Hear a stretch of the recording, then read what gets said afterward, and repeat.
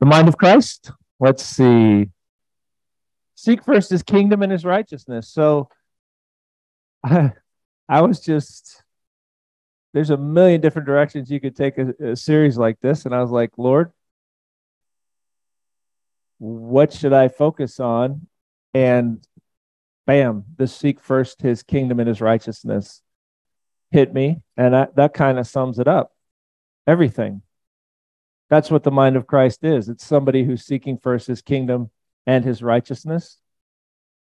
If you're truly born again, that you should be all about that. Whatever that means, whatever it means to seek first his kingdom and his righteousness, that should be what you're all about. And we're going to look a little more into that in a second. But as I meditated on this, it took me in some really surprising directions. Where does this phrase come from, Bible students? Yeah, the Sermon on the Mount, Matthew 6. How many of you guys have memorized at least one chapter of the Sermon on the Mount? Higher. Put your hands up higher, higher, higher. Good, good. It is the longest sermon. It's 3 chapters. It's the longest sermon we have recorded of Jesus. So if you want to know the mind of Christ, it would behoove you. It would be pretty smart on your part not to make up who you think he is or what he was about. Everybody's about that right now. I think Jesus was about vegetarianism. Well, I think Jesus, carried an AR. Well, I think Jesus was into, liberation of the oppressed and communist countries or whatever. Well, maybe we ought to read things like his longest sermon and find out what he was into. And that's the only way to really develop the mind of Christ. And the only way to check and find out if your church is really teaching you what Jesus was about. I've said this so many times. It might scare some of you. I'm not afraid to say, how do you know I'm not the devil? Let me out of here. There's an easy way. You open up the Bible and you say, is what he's saying lines up? I'm not afraid for you to open up the Bible. Now, if your pastor or your church or whatever doesn't want you studying the Bible, that's the church I'd run from. So see if what I'm saying lines up. And then well, he's a straight shooter. He's really representing Christ. Because Christ said, false Christ and false prophets will arise and deceive many, which means in Manhattan, Kansas, there are people standing behind podiums misleading people about who Jesus was or what he was up to. And if that sounds mean and cruel, then Jesus was mean and cruel because I was quoting him. He said, a whole bunch of people are going to be saying they represent me and they're not going to. So this comes from his longest sermon. I think I memorized that when I was 19 years old. And if you're a serious Christian, you just gotta get in the word. Otherwise, you're just going to be like Ephesians 4 says, tossed here and there by every wind of doctrine, by the craftiness of men and deceitful scheming, religious hucksters and charlatans, and you're not going to be tapping into the way, the truth, and the life and the fullness that God has for you. So anyway, seek first his kingdom and his righteousness. Comes from the Sermon on the Mount. And the Sermon on the Mount ends with this. I guess I'd ask you guys, how's life going for you? How's your mental state? Peace, joy, fruitfulness, purpose, direction, conflict resolution, dating. How are things going for you? Are you overall your addictions? Jesus says, everyone who hears these words of mine and acts on them may be compared to a wise man who built his house on a rock. The rains fell, the floods came, and the winds blew and slammed against that house. What's he talking about? Oh, financial crises and getting fired and having your parents get divorced or your boyfriend, girlfriend, fiance, spouse cheat on you. The kind of things in life that can totally undo you. Yet it did not fall. It had been founded on the rock. So you don't just get through the trials of life with Jesus. You get better and better and stronger and more peaceful till you can pretty much go through anything and not really get shaken all that much. That's what he says. But he says, everyone who hears these words of mine does not act on them. He's like a foolish man who built his house on the sand. The rains fell, the floods came, the winds blew, slammed against that house, and it fell. And great was its fall. So this is how it ends. And so let's see some of the things he talked about. And let's focus specifically on the seek first his kingdom and his righteousness phrase. Where does it come from? Man, Jesus, even knowing the slide that's coming, Jesus was so incredibly offensive. He was offending people at every turn. That's why they killed him. We teach Jesus was like, again, I don't even know who the long time ago was Barney the purple dinosaur. What did you guys grow up with? Barney and Mr. Rogers before that. They teach Jesus was like Mr. Rogers. Who would have crucified Mr. Rogers? Or Barney? You know, I love you, you love me, whatever. We're best friends as friends can be. You don't kill people for that stuff. He's in people's faces and he's telling people, you're doing it wrong. You're the source of your own problems. Stop blaming everybody else. You need to repent. You need to change. And the religious leaders are like, we need to kill this guy. He's driving us crazy. So anyway, look even at this next screen where this comes from. I was like, oh, Jesus, you're so offensive. But he's so good. You know, you go into a doctor and he tells you you have a tumor on your brain and it's going to kill you and you need to operate that week. You could get all mad at your doctor and say, I want a second opinion. And well, I like the doctor that says, take 2 baby aspirins and a Flintstones vitamin and, you'll be fine. Yes, I stole that from Brian Regan. But the good doctor says radical surgery, total life alteration. He's the good. So Jesus does that with us. So this is going to be this tough stuff. Where's that seek first his kingdom and his righteousness couched? What's it couched in? Do not be anxious. Don't be anxious. In this section, he says that 5 times. This steps on a lot of people's toes. Again, I didn't say it. 5 times this Greek word here in this section. Don't be anxious. Don't be anxious. Don't be anxious. Don't be anxious. If you're an anxious person, it's because you're not seeking his kingdom and his righteousness. Your brain is out of control. You're living like the heathens. You're just living for this life, living for tomorrow, creating all kinds of scenarios in your head that are going to come and run you over like a truck. And just like you and I do not go through life, see the world the same way. He says, don't be anxious and saying, what will we eat? What will we drink? What are we going to wear for clothing? He said, the Gentiles, the unsaved, the heathens, the pagans, he said, they eagerly seek all these things. He says, your heavenly Father knows you need all these things. So if we're at peace with God and we're born again and we've been forgiven and we're in his family and we're walking in holiness, I'll say that again, and we're walking in holiness and submission and obedience, he's got us covered. We've got nothing to worry about. He knows you need all these things. And then he says, so seek first his kingdom and his righteousness, and all these things will be added to you. So if you seek the things God wants you to seek, and you get your brain on the same wavelength as his, he's going to take care of all the other stuff that the world's all wrapped up and bound up about. Don't be anxious, again, about tomorrow. You know what anxiety is? Anxiety is you have created a scenario in the future that is going to harm you. And then you're reacting today as if that is a reality, but it's just a fantasy that you've created in your head. It could be a financial crisis. It could be you failing a test. It could be you not getting into a school. It could be you never getting married. Yeah, because every 21-year-old just thinks, oh, it's over. There's just no hope. I mean, how could I ever possibly find a spouse now that I'm 21? I might as well just go check into the geriatric center. There's no hope for me. So what do? We get anxious and then we grab a hold of some half-baked Yahoo that our parents can't stand and we force the issue and then we nightmare and then we say, God, why'd you do this to me? God said, look, I told you not to be anxious because it caused you to do stupid things. You didn't listen. So you were anxious and you did stupid things. So anyway, anxiety is just we're creating these scenarios in the future. They don't exist. And then we're living as if they're real. And they're robbing us of our ability to live in this day because I'm living in next week or next year or the grad school that I may not get into or the spouse I may never have or the money, the $1 million I need, 2 million now to retire on that's not in the bank. So I better work so hard that I neglect my children. Anxiety is just never a good thing. So Jesus says, live in the day. Just grab this day by the horns.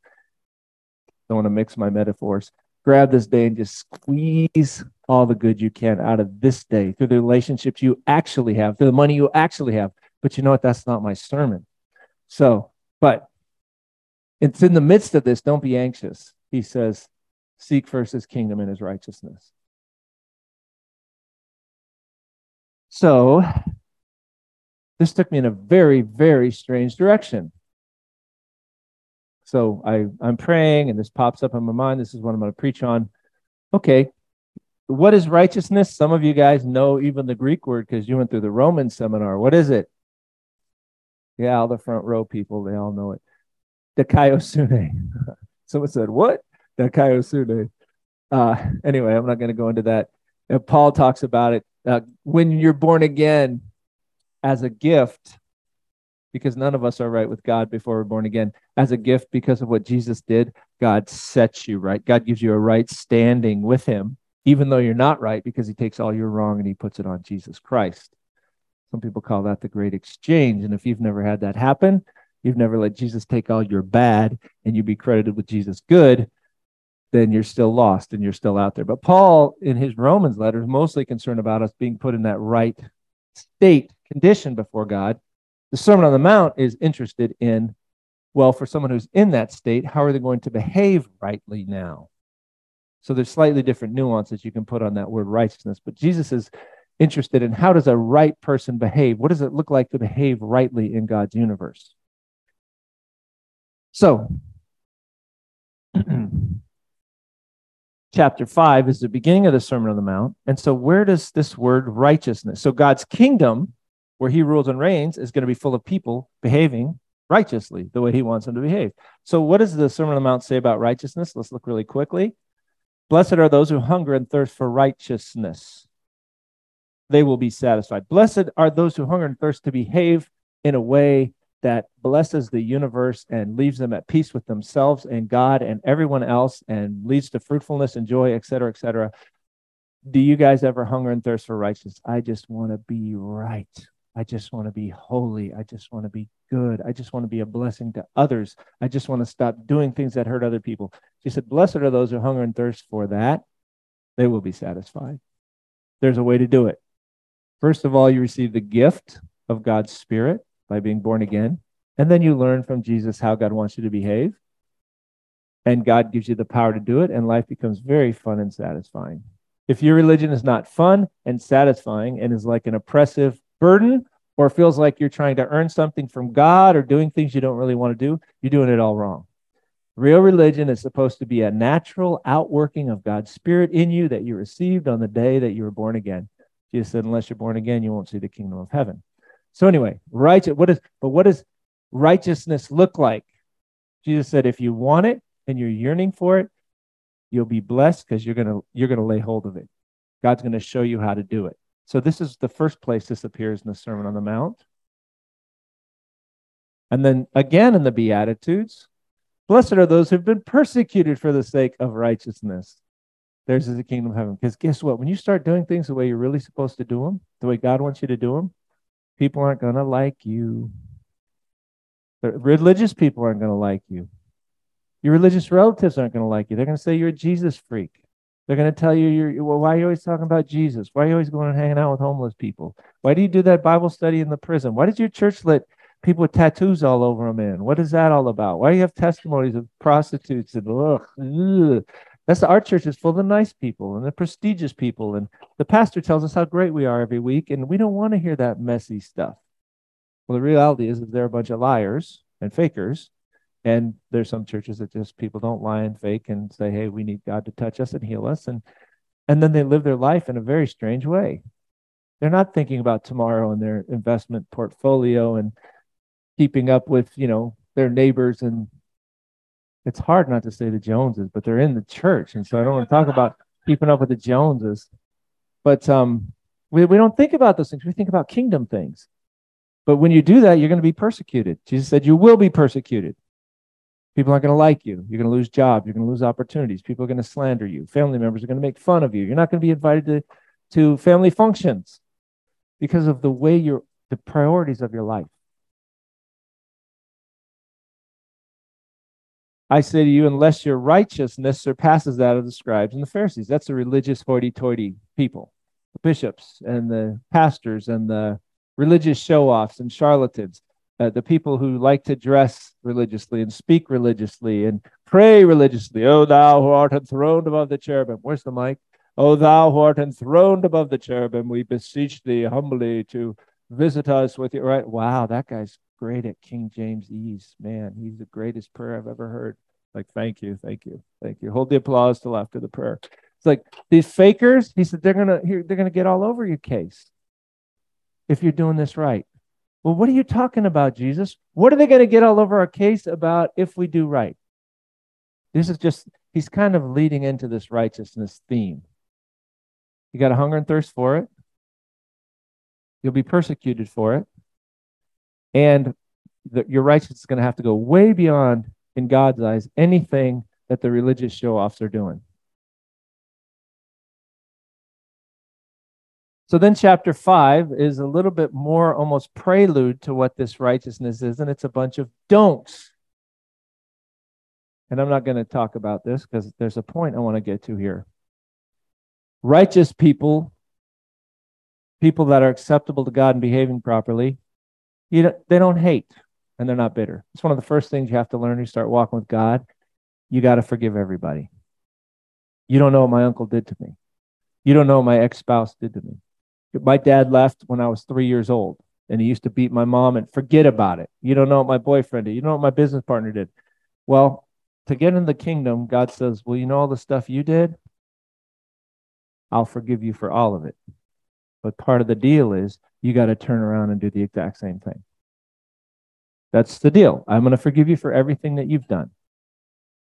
And stop pointing the finger and making excuses for yourself. And I'm not going to look at anyone. He shows you you're just a little monster. You're a little terrorist.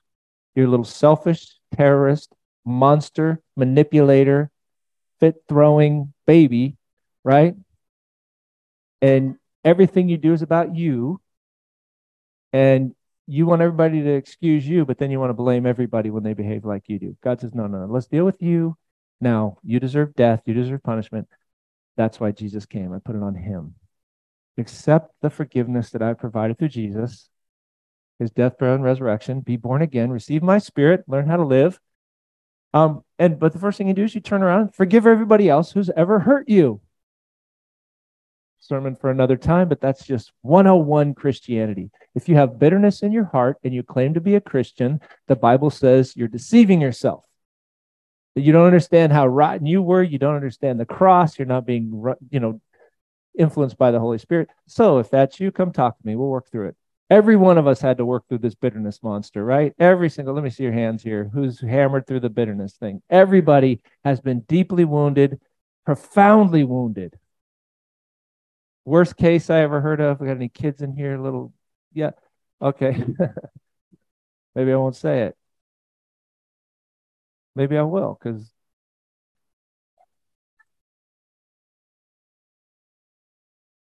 I think one of the worst wounds a person can ever have is be sexually abused by their father, right? You talk about blowing up someone's worldview, like throwing a wrench in their machinery, right? So you're not unique. You're not special in your sin and your brokenness. God knew what was coming, and he said, look, I'm going to forgive you. You forgive all these people. I can heal you, and I can even turn this around and use it for my glory. You're good.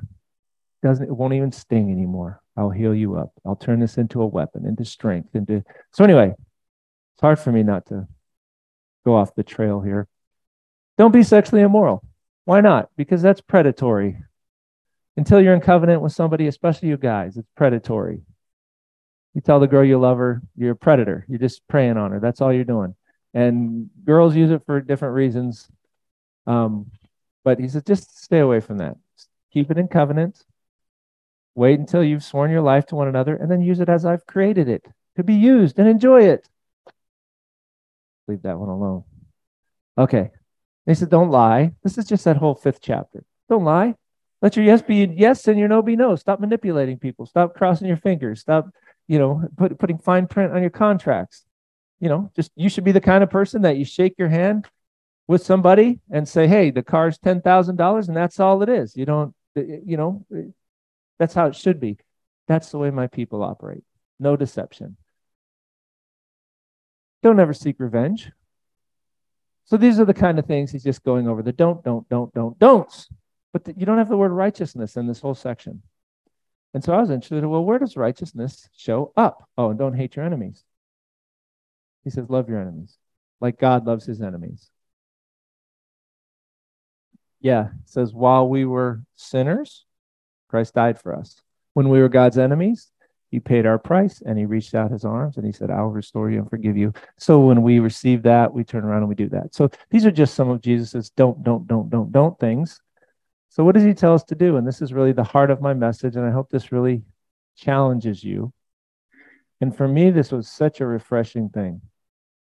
This hit me this morning almost like something he taught me years ago, but it almost restored my soul from some things that I'd been struggling with. What does a righteous person do? And this may surprise you. If you haven't memorized the Sermon on the Mount, you don't know what's coming. He says, beware of practicing your righteousness or good behavior, whatever, before people to be noticed by them. Otherwise, you don't have any reward with your Father who's in heaven, because that's selfishness. I helped a homeless guy because I saw the film crew was there from the local channel, and I thought maybe I'd get a spot. It was like, snap. Do you see this 20? Oh, you poor homeless guy. Yeah. Is this my best side? Okay. Shoot. Right.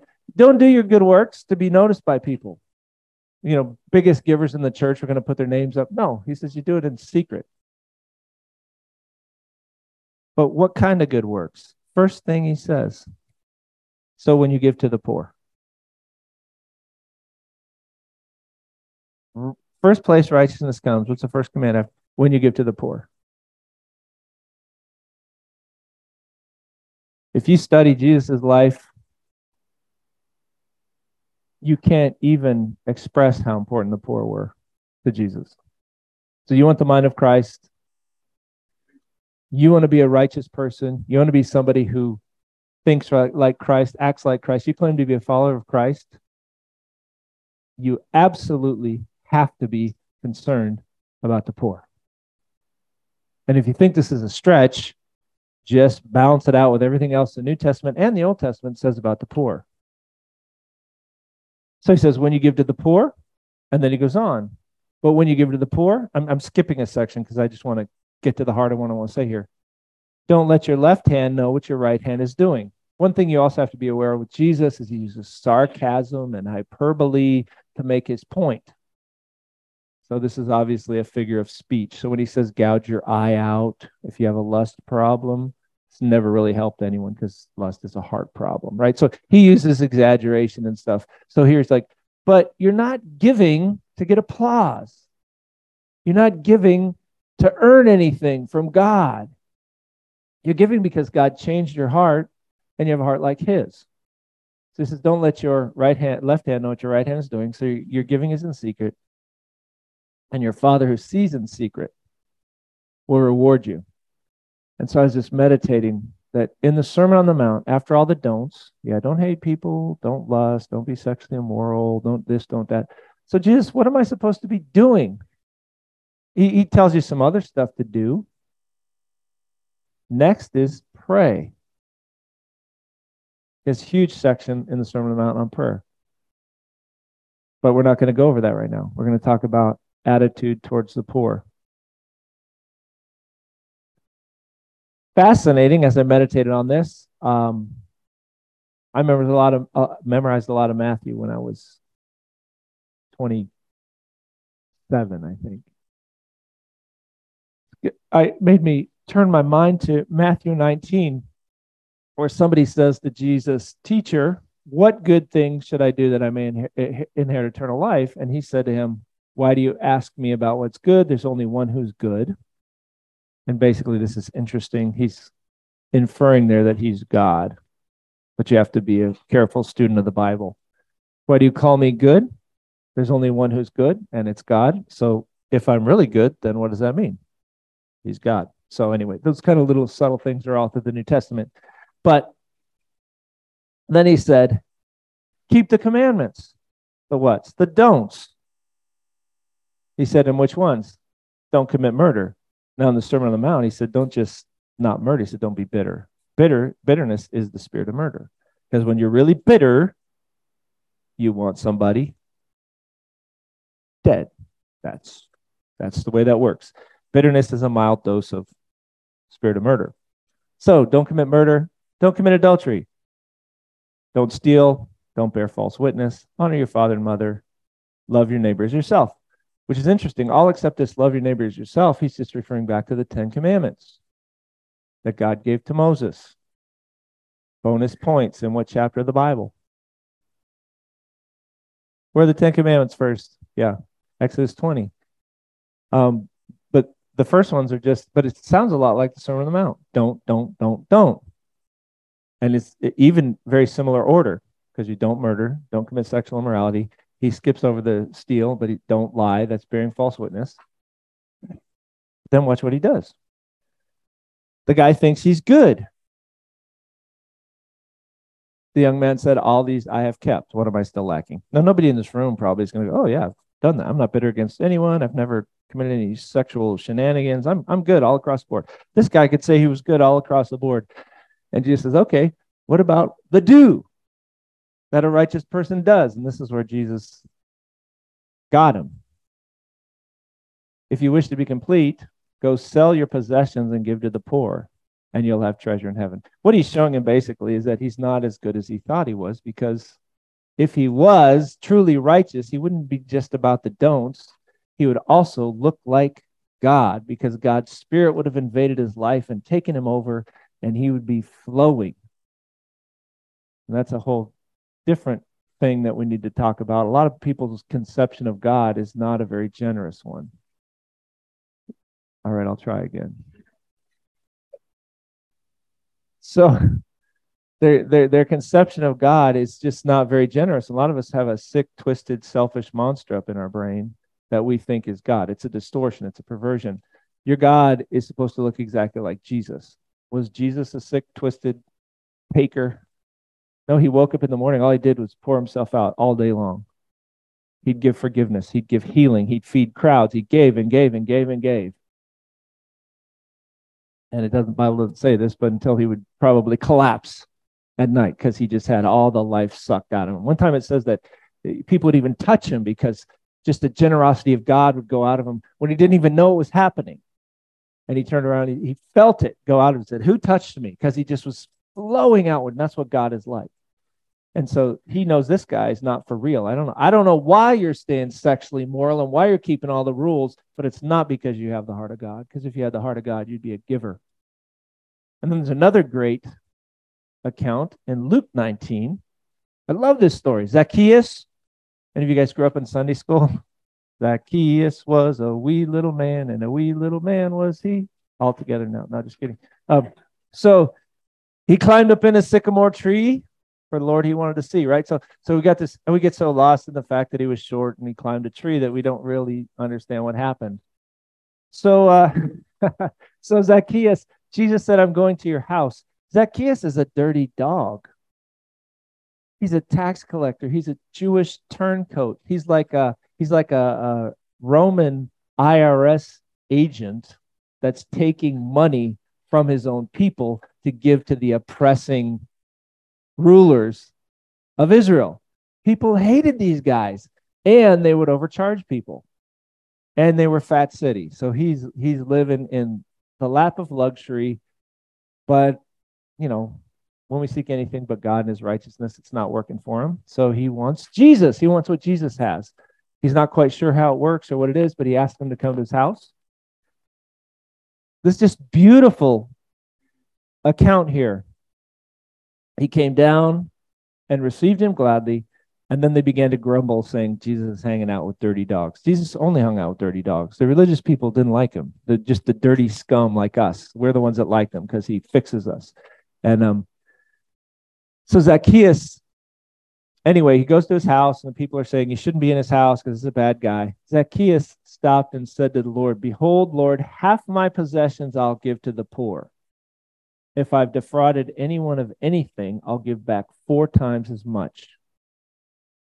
And Jesus said to him, "Today salvation has come to this house, because he too is a son of Abraham. For the Son of Man has come to seek and to save that which is lost." But if you study this carefully, Jesus is teaching him, telling him about the kingdom, telling him what's wrong with him, telling him how he's supposed to be functioning, how God wants him to function, what life is all about. He gets it, and his first response is, "I want to go to people that are disadvantaged, that don't have as much as I do. I want to flow." That's his response. And people are like, "Well, the rich young ruler, he told to give all." Well, Zacchaeus says, "I'll give half." Jesus would say, "Tweet, blow the whistle. He's only given half." Jesus isn't a ridiculous technician like this. The guy's flowing. He's thinking about others now. You know your primary sicknesses and mine before we come to Christ? We're selfish, should I say it, me monsters. It's all me, me, me, me, me. Everything. The cure is to turn that around. Living is once we get over ourselves. I love this line from movie. Get over yourself, darling, right? Get over yourself. Live for everybody else. That's life. So Jesus knows the miracles happen in Zacchaeus' heart because he's all of a sudden obsessed with everybody else. Are you obsessed with everybody else? Are you obsessed with the poor especially because they have the obvious needs? Is your religion a list of don'ts? Jesus did not wake up in the morning saying, "Oh man, I can't hate today. I better not hate or I'm not going to go to heaven. I better not sleep with my girlfriend or I'm not going to go to heaven." You can't say that. That's gross. No, I shouldn't. But anyway, I shouldn't lie. I shouldn't steal the apples from that cart over there. I'm not going to go to heaven. He's not thinking about don'ts. He's looking at needs and he's thinking about do's. Oh man, there's a sick person. Oh, there's a hungry crowd. And he'd feel it in his guts. So what is the mind of Christ? The mind of Christ is an others-oriented, selfless mind. Now, Jesus had it by nature. We have to receive it as a gift. We have to receive the Spirit as a gift, and then God has to renew our mind through studying the Word of God. But as you get it, the euphoria you experience once you stop being a taker and you learn to be a giver, and not even to get anything. You're not giving, you're not doing it so you can get into heaven. You're just doing it because that's what God made you. You can't even explain that to somebody. The only way you can experience is to do it. And again, one of the times this hit me the hardest was in a orphanage in Rwanda, not 10 years after the genocide. And one of the kids in that orphanage had a machete scar across his head because there was a genocide where the Hutus killed 1 million Tutsis in political crazy chaos that happened in sub-Saharan Africa. You have this whole orphanage full of little kids. And just spending the day with them, loving them, singing songs, holding them, throwing them up in the air, making them laugh, whatever. I just remember going back to our hotel and I'm like, I am feeling, and somebody who was with me said, "Perfect?" And I was like, "Yeah, perfect." It's life. That is what living is pouring yourself out. And we're just pulling everything the wrong direction. So when this happened to Zacchaeus, God said, the miracles happen. This is real religion. There's 18 million varieties of false religion, and 10 million of them are varieties of Christianity. But there's a real religion where the Spirit of God fills your heart and you become a giver. And you don't give because you have to. You give because God's Spirit's in you and you want to. So this Sermon on the Mount, what is righteousness? What's the first thing that should characterize someone who's really been touched by the Spirit of God? They're givers. And who's in the position to receive but the poor? Jesus is always preaching to the poor. So let's keep moving here. James 1:27. Who's memorized the first chapter of James? Let me see those hands high. Look at that. See, I want the new people to see that we're serious about the Bible here, because they should be too. If you're a Christian, you should be serious about the Bible. Jesus spoke words that can change our lives. Why don't we have them tattooed on our soul? Why can I tell you, run through all the dialogue in the 18 Star Wars films? And I can tell you all the lyrics of whoever, Beyonce, or who's that other little girl that everybody likes? Taylor Swift. We know all their lyrics, but we can't tell you 10 Bible verses. Come on. Anyway, James 1:27. He says the exact same thing. This is Jesus's brother, half brother, different dads. Yeah. So if you're a Catholic, sorry, the Bible says they were brothers. So Jesus is son of Mary, the father.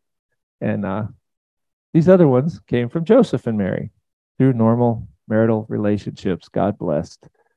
So anyway, but he says he didn't believe in Jesus until Jesus rose from the dead, which you might believe in your brother if he rose from the dead. But then up until that point, no, Jesus, you're just nuts. But then he follows Jesus. He becomes one of the leaders in the Jerusalem church, and he writes what I think is probably their very first epistle in the New Testament. This is how he summarizes religion: the don'ts and the do. Pure and undefiled religion in the sight of our God and Father is this: visit orphans and widows in their distress. Flow. If you got it and you got the Spirit of God and you got the real stuff, you're going to want to flow. And by the way, keep yourself unstained by the world. Yeah, no bitterness, no sexual shenanigans, no hatred, no lies. Don't do all that stuff either. But your joy is going to come from flowing. The Bible also calls that love. That's the mark of a true Christian. They love everyone because they're loved by God. So I just thought, since so many people are working on James and memorized James in here, this is how he summarizes it. Exactly what we see Jesus saying all through the Gospels. This passage absolutely changed my life. I didn't know this. I had a couple of theological degrees, and I was not aware of the importance of the poor. And one day God hit me over the head with Isaiah chapter 58. I want to see God move in power. I want to see miracles. I want to see answers to prayer. I want to see lives transformed. And some people call that revival. And God said, oh, you're kind of overlooking one of the facets of revival, which is passion about the poor and the oppressed. He says, so you had people fasting, praying, and thought God was ignoring them. And God says, what you're doing, I'm not impressed with. He said, this is the kind of fast I want. Loosen the bonds of wickedness. Think about all the kids who are sex trafficked. What are you doing about that? Get on that. Put a stop to that. Undo the bonds of the yoke. Let the oppressed go free. Break every yoke. Divide your bread with the hungry. When was the last time you took a homeless person out, bought him a sandwich, sat down on the curb with him? Bring the homeless poor into the house. This is interesting. Who in here, I don't even know if we have enough people, but who in here at some point was homeless? Okay. Yeah. And several of you guys we invited into the house. So again, we're not worthless around here. We're not doing what we could. I said on a scale of 1 to 10, we're at least a 1, right? But yeah, I mean, we have people in here that were literally homeless. Some when we met them, they're homeless, right? But real Christian, you gotta find a place for them. Isaiah 60 or Psalm 68 calls God a father to the fatherless, a judge for the widows. It says he makes a home for the lonely. So that's real religion. That's real Jesus. That's the mind of Christ. When you see the naked, cover him. Don't hide yourself from your own flesh. Then, you want to see God show up? Then your light will break out like the dawn. Your recovery will speedily spring forth. Your righteousness will go before you. The glory of the Lord will be your rear guard. You will call, the Lord will answer. You'll cry, he will say, here I am. So God showed me, if you want a little more of me, get about my business. And my business is the broken and the downcast and the addicts and the street people and the street kids and the AIDS orphans in Africa. But just like all of you guys, I get fuzzy on things. I mean, we got a 2-year program and we got all these people getting married and we're got houses and, people doing master's programs. We're organizing all these teachers. And so it's amazing how quickly we can forget things. God, his heart is for the broken. His heart is for the poor. His heart is for the lowest. His heart is for the least. That is Christianity. There are churches that have nothing available, but we're not going to worry about them. We're going to pray for them, right? But we want to do it right. And God says, if you're going to avoid them, God's like, I'm just going to pull back. And it's going to seem like your prayers don't work. It's going to seem like I don't care. It's going to seem like I'm a million miles away. And I guess I would challenge you guys. You don't do this to earn anything from God. You have to understand that you're loved and he welcomes you into a relationship by his grace. But if you want to kick your Christianity next level and have some fun and see some supernatural happen, go to those dark, dirty, scary, grimy places where there are human beings who desperately, desperately need to be loved. And just see if God doesn't show up. So this passage, actually, at the time, it made me like, I was living in Denver. I just graduated from Denver Seminary. God said, go to the street kids. This was just a picture of a street kid I pulled offline. But he looks just like the street kids did 20 years ago. Tattoos and rivets in their head and pierces. But you talk to them, it's because nobody wants them. The girls, usually are involved in prostitution at some level. The boys in criminal activity. Some of their parents threw them out. A lot of the girls were sexually abused, so they ran away because it was better on the street than it was in their house. And God said, go to these kids. And I saw God show up. Miracle, you pray, boom. Whoa, what? What? I got, I told you this story. One kid, I got off the street, him and his mom, and God, they need some furniture. And a truck literally forces me off Broadway in Denver. And okay, there's a warehouse with some furniture, and I go inside, and the owner's wife says, "Well, who are you? What are you up to?" I tell her, she said, "Oh, my husband just got born again," and she just loads me up with all this free furniture, just like that. I was living by faith. I had no money. God said my wife and I do that a lot. I was complaining this morning. Sometimes I complain about that. It's not fair. Why do you give everybody else lots of money and I never had lots of money? And God said, well, you do remember that during that time, that's when I revealed that whole character God stuff to you? Remember that? Oh, sorry. No, it's good. Fine. The poor thing's fine with me because it was during that season that during trials, God has you press in. And that's where you find the real gold. Like if I hadn't been in that situation, I wouldn't have discovered that heart of God stuff that has absolutely changed my life. But anyway, I started going to these street kids. And I started to see God show up. And then I get fuzzy, and then God reminds me again, go to the poor. And then a few years later, I found out there's 20 million AIDS orphans in sub-Saharan Africa. And kids just die in the street. And in Kenya, they just huff glue to keep the hunger pangs away.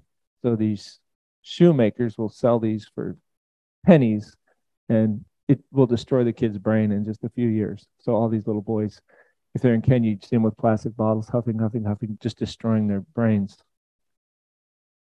And I started praying about this, and I was out with a businessman friend.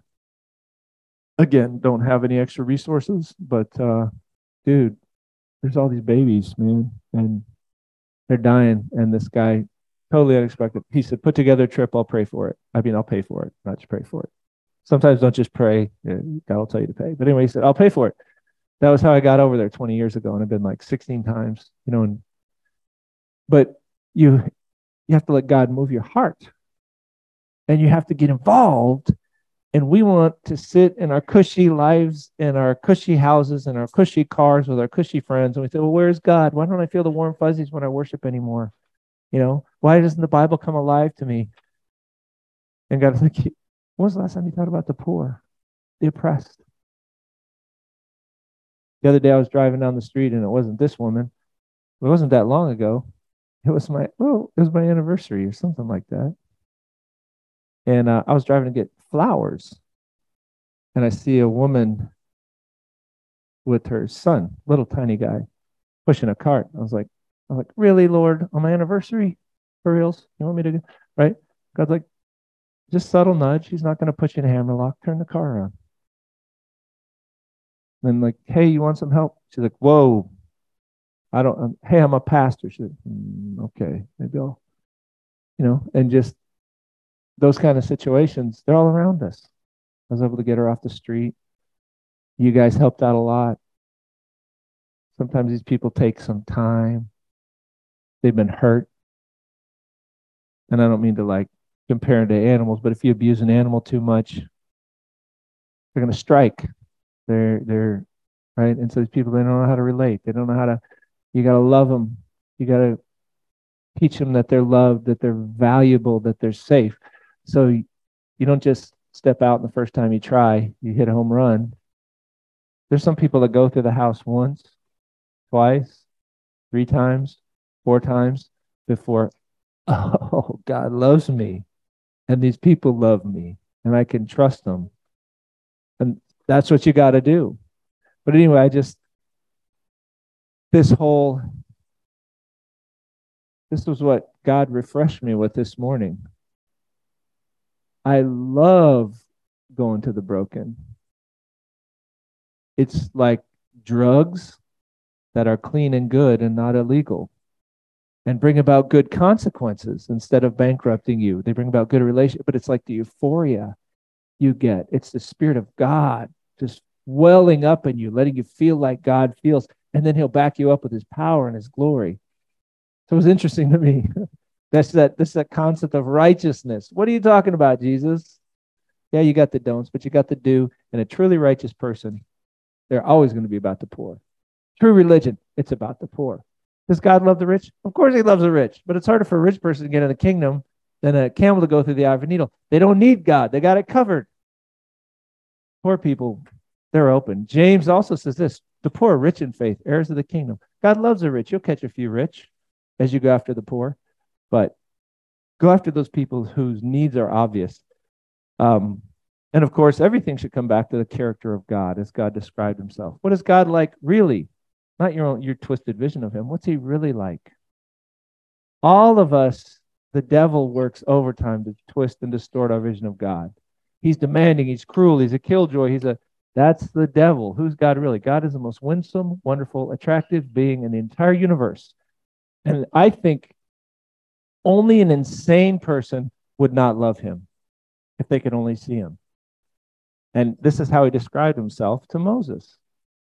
The Lord passed in front of him and proclaimed, Yahweh, Yahweh. That just means he is in Hebrew. A God who is compassionate. His heart's on fire with love. He wants to meet all your needs. He's not an enabler. Sometimes he can be like a good, strong father with us to get a good result. But his heart's on fire. He wants our best. He's gracious. He's going to do whatever you let him do to meet your need. He's slow to anger. He doesn't like slapping you around. He doesn't like blowing his cork. He's not like that. He's patient, impossibly patient. That's why we're not all cooked. That's why we're still sitting here. He's patient, abounding in kindness, rich in kindness. That's Hesed, of course. As high as the heavens are above the earth, his kindness is towards us. And faithfulness means that's the way he is always, and he never changes. So a righteous person is someone who's starting to reflect that God because they know that God. And one of the things that you're going to do if you really know this God and you're reflecting that God is you're going to love the poor. If you don't love the poor, prove to me that I'm the devil. And this is a big lie. With your Bibles, you can't. You will lose. Don't even try. This is the truth. This is what the Bible says. So, question. Is your religion mostly a list of don'ts? What a burden. What a yoke. What a stinky way to think about God. Or is it God's life of compassion and generosity flowing through you? If you've never been born again, you first of all have to receive his Spirit so that he can flow. Jesus said, if anyone's thirsty, come to me and drink. And once you drink, then you'll flow. That's what he says. So, but for those of us who are born again, don't get caught up in the do's and the don'ts and the legalistic little lists. Let the life of God flow. Application, get real practical. What are you going to do for the poor this week? Was it even on your radar? And the rest of your life? What's our church going to do for the poor? Jason was talking about putting together a program where we can rescue more people like we've been able to rescue as a church. What are you willing to give for that, church? I'm telling you, I don't want to be like Peter. Oh, Lord, I'd die for you. And Jesus is like, yeah, when the cock crows 3 times, you're going to deny me. I don't want to be like that. But I want to be the kind of person that goes, you want me to sell my house? You can have it. You want me to give my car away? You can have it. You want my days, my hours? You want us to have more prayer meetings to make this happen? What do you want to give for God's kingdom and his righteousness? Seek first. That's where we started. Seek first his kingdom and his righteousness. What does it look like? Well, first of all, you get born again, you get his heart in you, and then live it out. And we're seeing little glimpses of the glory in this room. See how those people raise their hand? Homeless people? Every single one of those people is on the mend. Not just on the mend, they're going over the moon. Because God's people surround them with love and grace. And we did just a little bit, like Jesus said, seek first his kingdom and his righteousness. All right. I will say a word of prayer and we'll wrap it up. Father, we come before in Jesus' name. Thank you, Lord, for refreshing me. I love your will. I love your ways. I love you. I love who you revealed yourself to be. I love the fact that you tore down my crazy vision of who you were and revealed that you're just like Jesus when he walked the earth, because Jesus is you and you are him. Thank you, Jesus, for dying for our sins. Thank you for showing us the way. We love you. Pray all this in Jesus' name. Amen.